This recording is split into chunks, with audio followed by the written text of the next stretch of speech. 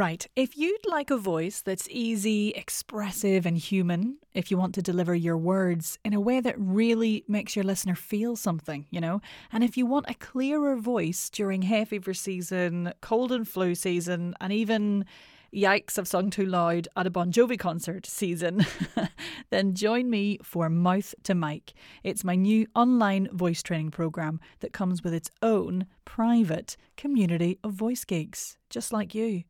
For all the info, head over to bit.ly/mouth to mic. That's bit.ly/mouth to mic.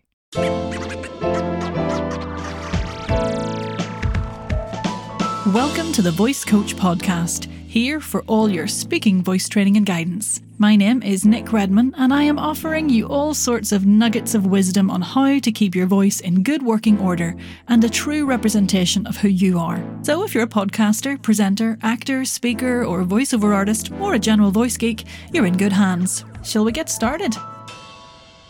And we're back, and don't get too emotional, but it is the final part of these well strung out first birthday celebrations in honour of the Voice Coach podcast. Yay!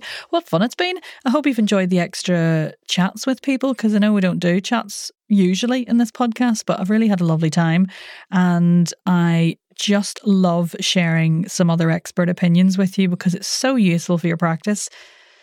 So here we are, Nick Redman Voice HQ. The birthday balloons are deflating. The fizzy pop's gone flat. The cake's nearly done. Sad times. But look, we've listened.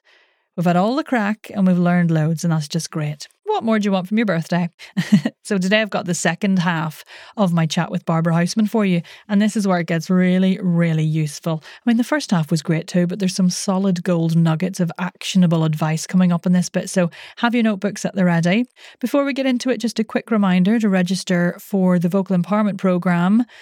Be your own voice coach. That's my next online course starting in February. You can get a space by 9 p.m. UK time this evening, which is Wednesday, the 3rd of February. So don't miss it. If you're the sort of person who, likes to know how to look after their voice, feel confident in exploring their vocal potential in their own time and having the ability to mix up that warm-up and those resets and those cool-downs for your voice with information and input on what your voice really needs in the moment, with a massive toolbox of exercises. There's loads in there. In fact, pause this now, go and get your place, and then come back smugly to this and enjoy. Go on, I'll wait. Oh, you're back. Great. Let's crack on. Oh, we should have used that as an excuse to have a drink. I'll do it now.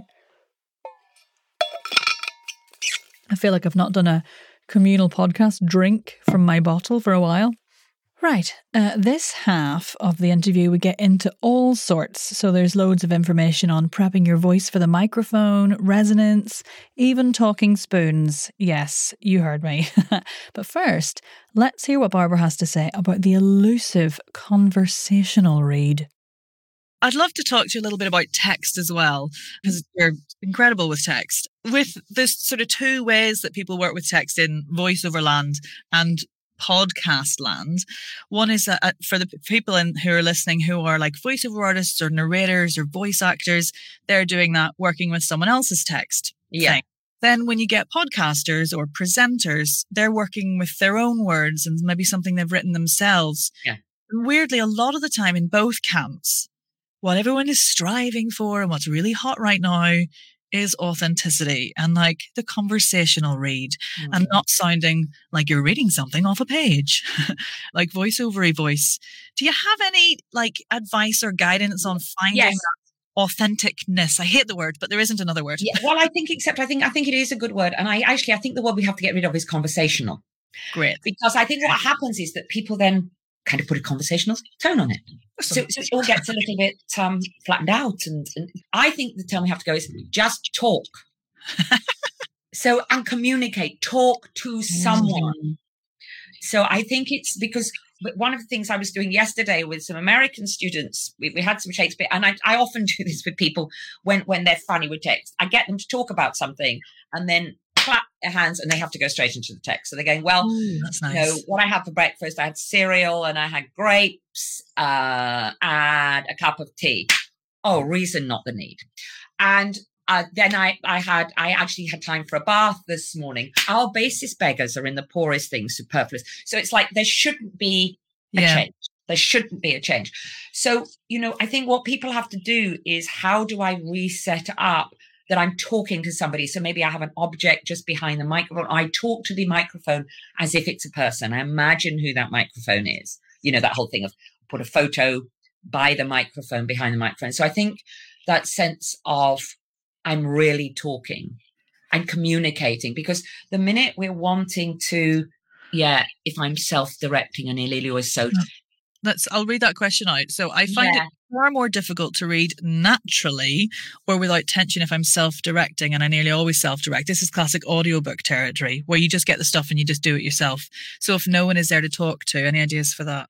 But that's what I'm talking about. I'm imagining that there's no one there to talk to. I think the first thing is, you can't direct and talk. You have to do it and then listen back if you want to do that. You can't be listening while you're talking, because if you listen while you're talking, it will affect your quality of voice because you are no longer communicating.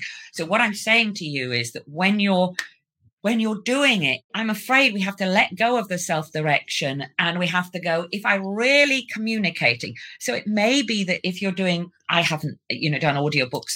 One thing that sometimes I used to do with people when they had presentations and things, I would do mood paragraphs. And actually, I sometimes did that when I was coaching people who had long, where a journalist had done a show and they were going to do their own voiceover. Is that we would put that paragraph, we put documentary or mystery or thriller. So almost taking genres to make sure that people didn't get stuck in one way of doing it or one tone. That would be nice for audiobooks, I suppose. Yeah, exactly. Or you could use colours if that worked for you. Red. And it wouldn't matter what you used, because I think why we self-direct is we're frightened it's all going to be the same. So with an audiobook, there may be a need to just briefly, and I know that's going to take extra time, to just read through the chapter and or even just to put it into sections that you go, no, there's a gear change here. But then I think you have to talk. You have to imagine you're reading the book to somebody, and you decide who's the best audience for this book. Yeah, I love the idea that performance is life. We're striving to do what we're already doing. Exactly. Yeah, it's lovely, Anna. Exactly. It's talking, not acting, definitely not reading, and not trying to be conversational, because often that also takes us off voice. Yeah, because what I find sometimes is people's voice technique gets weird when they're working with someone else's words. Not many people just lose their voice randomly in the day if they're chatting, because, for the most part, our breath supports the thoughts that we have to say, and et cetera, et cetera. When it comes to someone else's thoughts and you're processing words that you've not written or that aren't coming out of you, that's when there's like that sort of slight disconnect between the technique and the... But I find that I've worked with a poet, and I have to do the same work with her when she reads her own poems as I have to do with her. Because writing it and performing it are different things. Yeah. Different parts of our brain. That's true. So Mel's just said, that's really interesting. When I studied art, we sometimes did life drawing using colours or sounds to influence the response. Maybe we could apply that. Yeah. Colours are really powerful for image, aren't they? Yeah. And I think that some of the text exercises, like walking the sentence, that it might be very good to take those text exercises just with the first paragraphs or pages of a book to really get into the style and flow and the different thought, therefore breath length of that particular writer.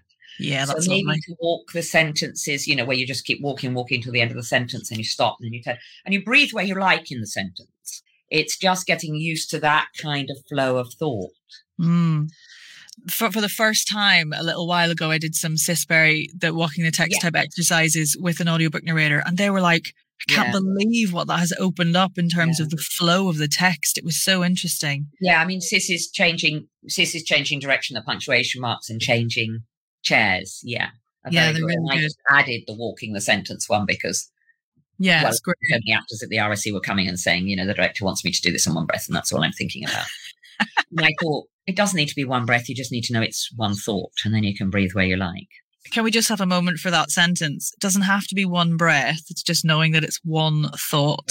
That is such a pertinent thing for people in voiceover, because so often you have to like get to the end of a really long thought that's been written in a way that's not conducive. Well, and often it's been, I did something, you know, and I mean, the guy apologized to me. He said, "I'm sorry, this has been written by scientists. This was never written to be read out." But yes. I can't remember what it was for, but it was, but it had to be read out, you know. It's like, okay. And so that's why if you've got a really long sentence, I think walking it and then just not thinking about the breath. Mm-hmm. And let the breath sort it out. And then you only have to manage it if it's still not sorting it out. And then sometimes I have to breathe before I want to, because if I don't breathe there, I won't be able to get through the next bit. Yeah. And that's what happens a lot of the time with people pushing right to the end of those phrases, because that's what the author says they have to do. You get that kind of, the support moves up, doesn't it? And like the lower area disengages, and then the larynx and all those muscles. Because if the belly isn't working, then this is going to have to take over, you know. Yeah. Because if we haven't got a nice stream of pressurized breath, then this is going to have to squeeze to try and create kind of sense of pressure. Yeah. That's such a great sentence. Oh, it's a good reminder, because, you know, one thought, one breath. No, I mean, yeah. Well, whoever came up with that was like, oh, really? So, you know, if you have like Laertes and Hamlet has a 14-line sentence. Oh, really? We're going to do that on one breath? Really? Yeah. It's about keeping the thought going through the breath points and through those moments of pause. And because we do it all the time when we're talking. Yeah. You know, we're talking about something and we haven't finished and we want to add more, and we breathe and then we carry on. Oh, love that. Okay, let me just check my questions, because we've gone absolutely off questions, but I think that's always better. I'm just anticipating a question sort of from audiobook folks. What I get quite a lot is, obviously in audiobooks, they do every single character, which can be any age, any gender. And I know that you've done a little bit of cross-gender casting type Shakespeare, you know, development and production. I wonder, what's your approach when it comes to female identifying playing a male and vice versa? This is audiobook, remember. I think it's really important. It's all right for a tiny bit of a catalogue to go down in pitch or up in pitch. But if you're going to do lots, I think it's much better to work with shifts in resonance. Can you explain resonance very briefly for anyone who's not familiar? Yeah. Okay, so maybe the best way to say that, to go back a bit, there are changes that happen at the larynx, which are pitch changes. So, you know, I'm not going to be I haven't warmed up this morning, so I'm not very. So you know, if I'm talking down here, I've actually gone down in pitch, but that's quite hard on my system, because I'm out of the key of my voice, and it has less flexibility down there. I'm kind of just sitting in one place, and I could take it up here and do something. So I could do that just for one sentence. Or a couple of, and I actually can find a way to make that quite comfortable. But if you're going to do that, you've really got to go, am I on my support? And can I really relax here? So that is one thing you can do. But those voices tend to be, they're probably better for cartoons. You know, because they don't sound that real. So those are all changes made. I mean, there are probably filter changes as well, but they're basically, I'm probably main changes pitch. So resonance is about what happens after you've made the sound in the larynx. So after your vocal folds have done their job and, you know, given you your nice set of harmonics. And basically harmonics are just vibrations at musical intervals around the basic fundamental note. So whatever that pitch of that note is. And then when those little vibrations get through the larynx, there they are in space. Hiya. And then all the air around them is still. And this little vibration goes, ooh, and this air goes, ooh, I'm going to do this. And then the next little bit goes, and then so now, you know, the vibration has set all the air in the filter, throat and mouth, into vibration, resounding, you know, resonance. So that's what resonance is. And we have the ability, unlike, you know, I'm just a flute, or I'm just an oboe, I'm just a cello, I'm just a viola. We have an ability to change the shape. And it's those shape changes that give us what people call chest mid-head resonance. They're really shape changes here. It's difficult because you don't want to, you know, in a way, again, it's not entirely under conscious control, but what you're looking at, I do think of treble, mid and bass, and I kind of work a bit with Ken Bozeman's idea of a front room and acoustician's idea of a front room in front of the tongue hump and a back room behind where the tongue touches the back molars. And the back room going from, you could say from cheekbones, because that's kind of soft palate, down to here. But what you're looking at is, I think, thinking of the shape as being something the sound comes through. So if you're doing, I'm sorry, I'm not making it's hard resonance to explain. I know. The easiest one is, ooey, ooey, ooey, ooey. It's nice and forward in the mouth. Ooey, ooey, ooey, ooey. Ooh, I'm kind of mid resonance. It's for me, that's where my pitch is. Yours will be different. Ooey, ooey, ooey. I feel it in my mouth. Ooey, ooey. 1, 2, 3, 4, 5, 6, 7, 8, 9, 10. And then I might want to go up. So I really want to think maybe, I kind of almost think I've gone into the back room and up in, I'm thinking it as a penthouse gone up onto my roof terrace or my balcony. And so we are. So we are. Now, it's not so much, I'll feel the resonance there, but the change is in the filter size, possibly fold thickening thing. But so you're just, we are. Okay, so now I can talk. I'm still talking in my own pitch, but so I've got much more flexibility. But I might, if it was radio and you couldn't see me, I might be able to sound a lot younger than I am. I haven't pitch-wise asked my larynx to maintain a completely different pitch. Yeah, and the same going down. If the thing with going down is not to go down, is to come out, not to go, we are, because that's going to tire you. But we are, it's like you're opening barn doors. We are, okay, now I can actually, and that's, I think, where you need to go a little bit more for male characters is somewhere a little bit more like that, but not sitting down. You can sit down for a line, but if you've got a lot. Because a lot of the time with audiobooks, it's maintaining an entire male secondary character or something. Yeah, so you really, I think you have to go, I'm not a bloke. Yeah. Men read books and do the women characters. I'm giving a flavour of this. It's a mindset as much as anything, isn't it? And thinking about the way the opposite gender thinks or forms thoughts or the energy. And the thing we came up with, which I know is a generalisation, so, but when we were doing the all-female Shakespeare's, was that men take up more space. Yeah. Physically. So it's that physically in that sense of just taking up more space, feeling that they have more right to, and that it's very easy, that they don't have to claim it. And I know that's a generalization, but so sometimes that sense of just taking up more space really and allow, that sense as opposed to, something that's a little bit. Yeah. But I also think using one's imagination a little bit, like as one, I know it's different if you're reading a story to a child, it's maybe 5 minutes. You're not going to do that for hours. But I think the more playful we are and the more we allow our imagination to take the voice there and then just to make sure it's connected, the better. I think it's when you push voices into places that. When it becomes silly voices, which is a very kind of Looney Tunes, slightly different period of time approach to character voice a lot of the time. Amazing. And there's some amazing talent there, obviously, but audiobooks is definitely a different sphere. And even animation these days is moving so much more towards realism. When you talk to some of the animation directors out there, like Dave Peacock, he's always saying it's actually what they on games, they want something that sounds real. They don't want you to sound like what a talking spoon might look like. They want you to sound like what a talking spoon might look like because it's real within that context. Yeah. Spoon is a person. I think that's something when I do work with character voice with people, which we are going more further with, but having a voice, you're not going to give a talking spoon maybe it's a bit too big. You might want to give a talking spoon. So it's like, how does the voice, without me tightening here, somehow, how do I almost, and maybe it's like the stem of the spoon goes right the way down to my support and the head is the spoon. So I actually become the spoon. That's a very good image for supported voice, actually.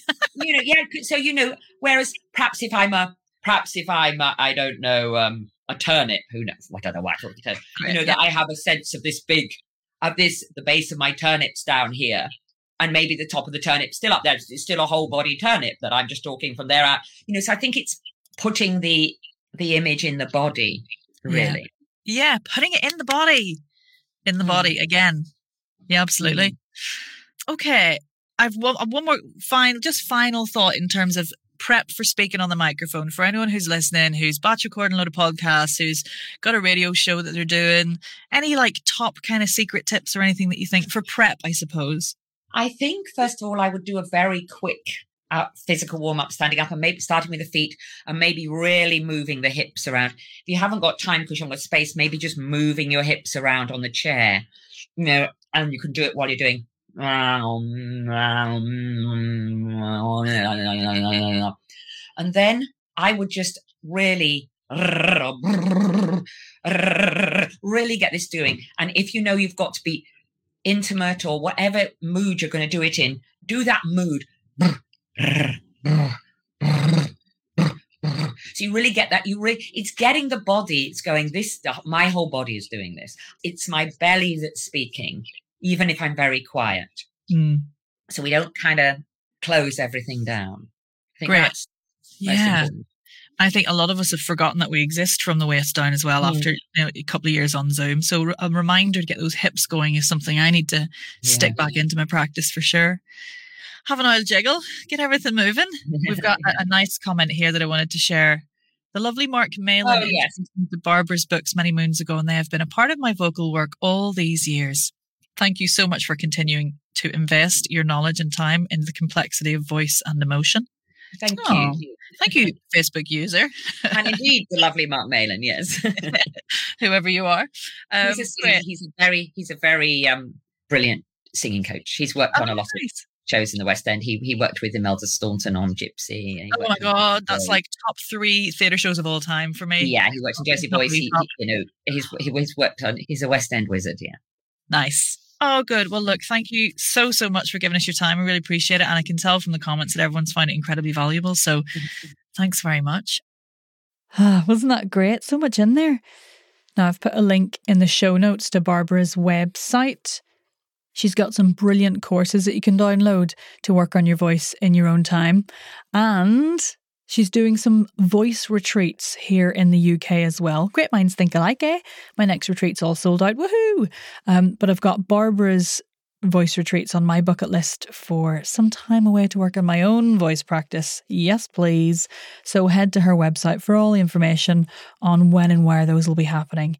I'll shove a link in the show notes as usual. And remember, final call, you've got until 9 p.m. on Wednesday the 3rd of February, aka today, if you're listening on release day, to get your spot on my next live online voice training course, the Vocal Empowerment Programme. So head to my website, nickredmondvoice.com, and go to the courses tab for all the information on that. It's the first time I'm offering this course and I'm so excited. Oh gosh. I'm going to be an absolute mad idiot on this one because I'm just really looking forward to it. But it's going to give you so much to explore when preparing your voice, maintaining it, and developing it when you're working on your own. Like, not everyone has a headspace for one-to-one work at the moment, so I've really tried to distill loads of the common things that come up in my one-to-one sessions into one big fat course so you can pick and mix your technique training together in a way that works for your voice. Great if you're new to voice training and you just want to explore it and have loads of stuff to choose from and get some insights into how the voice works. Brilliant as well for if you've done quite a bit of voice training and you need to update things, because let's be honest, voice work is always changing and the research is always developing, so you do have to upskill quite regularly just to make sure you've got all the right stuff in there. So check the show notes for the links, but just a huge thank you for joining me on these first birthday episodes. I'm really delighted I could bring some other expert voices too in this podcast. Normal service resumes next week. Over and out. And get your spot on the Vocal Empowerment Programme. Thanks for listening to the Voice Coach Podcast. For even more support with your speaking voice, head on over to our free community, the Voice and Accent Hub on Facebook. See you in there.